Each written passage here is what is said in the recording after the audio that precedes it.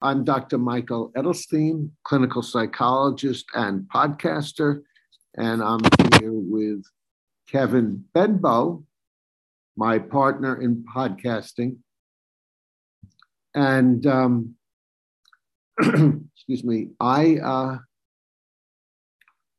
thought a good subject for today's REBT podcast would be a subject I came up with based on the ideas of Jean Piaget, a Swiss psychologist of the last century. But before we get into that, let's discuss the basis of all our podcasts, and that's Rational Emotive Behavior Therapy, REBT. Rational Behavior Therapy is the first cognitive behavior therapy. It was developed by Albert Ellis, and it says a critical thing that most people don't recognize, or if they do recognize it, they don't express it, and that is our emotions, whatever they are, good, bad, adaptive, maladaptive, come from our thinking. That's the anchor here. If you don't like your emotions, look to your thinking. Change your thinking, not your childhood or other situations, but what you're telling yourself, the ideas in your head. And that was popularized by Albert Ellis at ELLIS, and he wrote over 80 books on the subject. Kevin, did you want to add anything to that? No, just my name. I'm Kevin Benbow, located in Yuma, Arizona. I'm licensed in Arizona and New Mexico, and if you live in Arizona, I probably take your insurance. And I am taking new clients now, by the way. And if you don't live in Arizona and aren't covered by insurance, I still highly recommend Kevin as one of the best rational emotive behavior therapists around.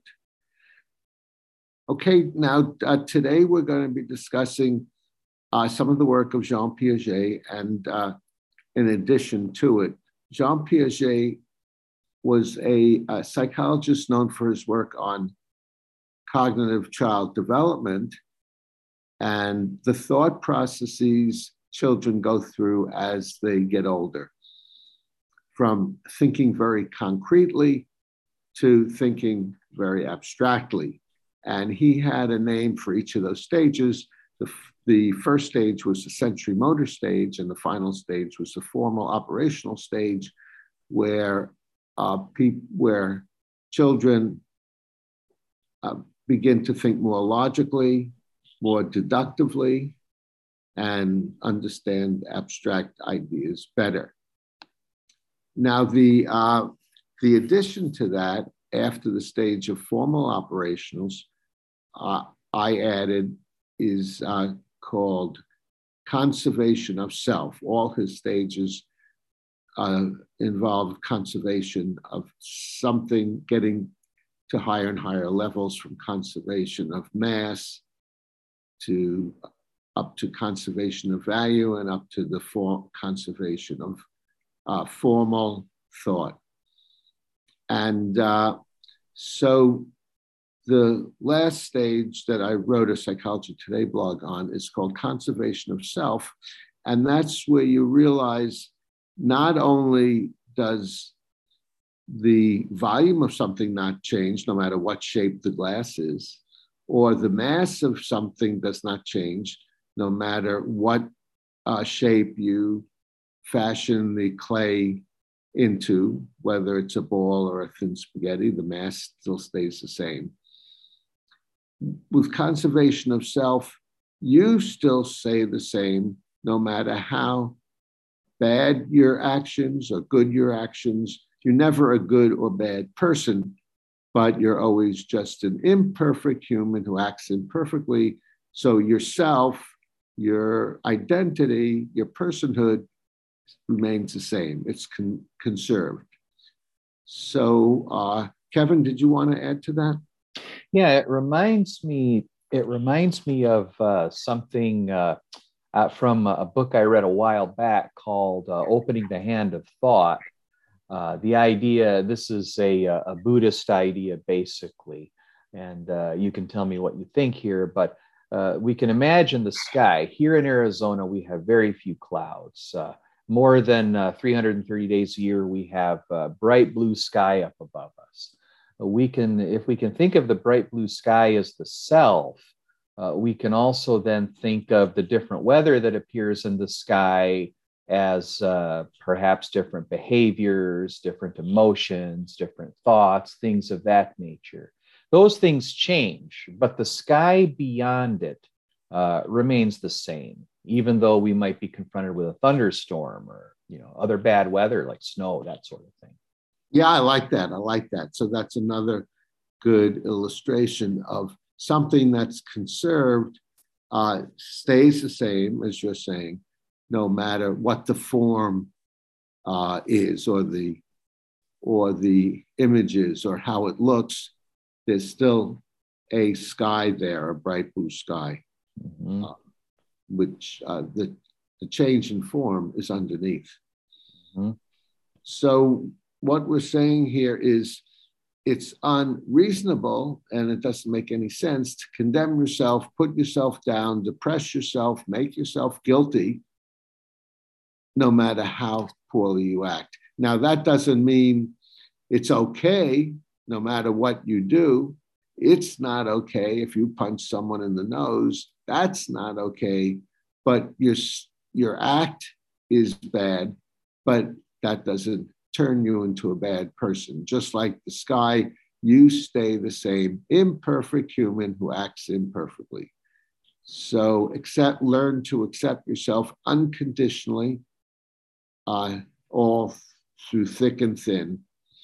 Even with gaining weight or losing weight, you're not a bad person if you gain weight. If that goes against your goals, you acted poorly. And you're not a good person if you go on your diet, lose weight, you acted well, but you're still the same human underneath. That's the slippery slope, isn't it?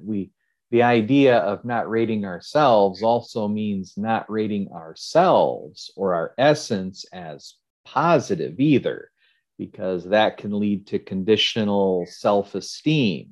If I do something very well and I say, well, gee, I'm a wonderful human being because of what I did, then that's something I have to keep up with if I want to keep up with my self-esteem. I put myself on a treadmill, and that's impossible for me to continually guarantee I'm going to behave it's impossible for me to guarantee that. So the idea is not to rate the self at all, just the behavior, good behavior.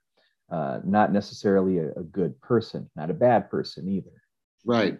And as you said, Kevin, one way to look at it is a slippery slope.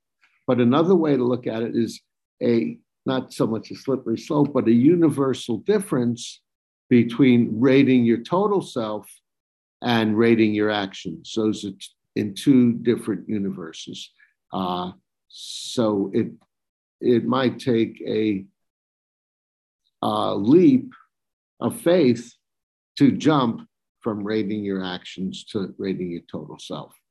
Mm-hmm. Now, it's easy for us to say, don't rate yourself and don't put yourself up or down, but it's not easy to do for most people, because not only are we raised in our environment, our culture, to put ourselves down because people think that way, but we have genetic proclivity to rate our total selves. That's the way people are. I don't know if dogs rate themselves, but they might in some elementary or primitive way. But that's being human. So you're just an imperfect human acting humanly when you rate your total self. That's why it's difficult to change, but not impossible. So work, and practice at the thinking differently. And what you said, jumping back to a moment, Piaget's concrete versus abstract, I find in myself and in my clients, it's much more easy to think in a concrete way. That's where our mind goes. In fact, it's almost like kids. They immediately go to, if I think of a 5 or a 6-year-old, they immediately go to all or nothing thinking. You're a bad person because you cheated at that game, or you're a wonderful person because you gave me a lollipop. It's like I see it as an infantile way of thinking. And, we develop the ability to think abstractly over time, but it's more difficult. It's more challenging. It takes more time for us to get those abstract thoughts in there, which is probably why most of us tend to revert to that concrete thinking when we experience a strong adversity of some sort. Okay, very good. I'll give you the last word on that, Kevin. A wise last word. So if you have any questions about anything we discussed, please comment below. Give us a like, a thumbs up if you found this useful. Suggest subjects for future podcasts. We're always interested in ideas from our viewers. If you'd like to volunteer to be a guest, it's been a while since we've had a guest, please let us know in the comments. And if you would like to get some help, if you'd like us to cure you of your depression, anxiety, anger at no charge, you can be a guest yourself. Donate to Patreon, please, if you would like to support our podcast, and subscribe to the 3 Minute Therapy podcast to stay on the rational side of life.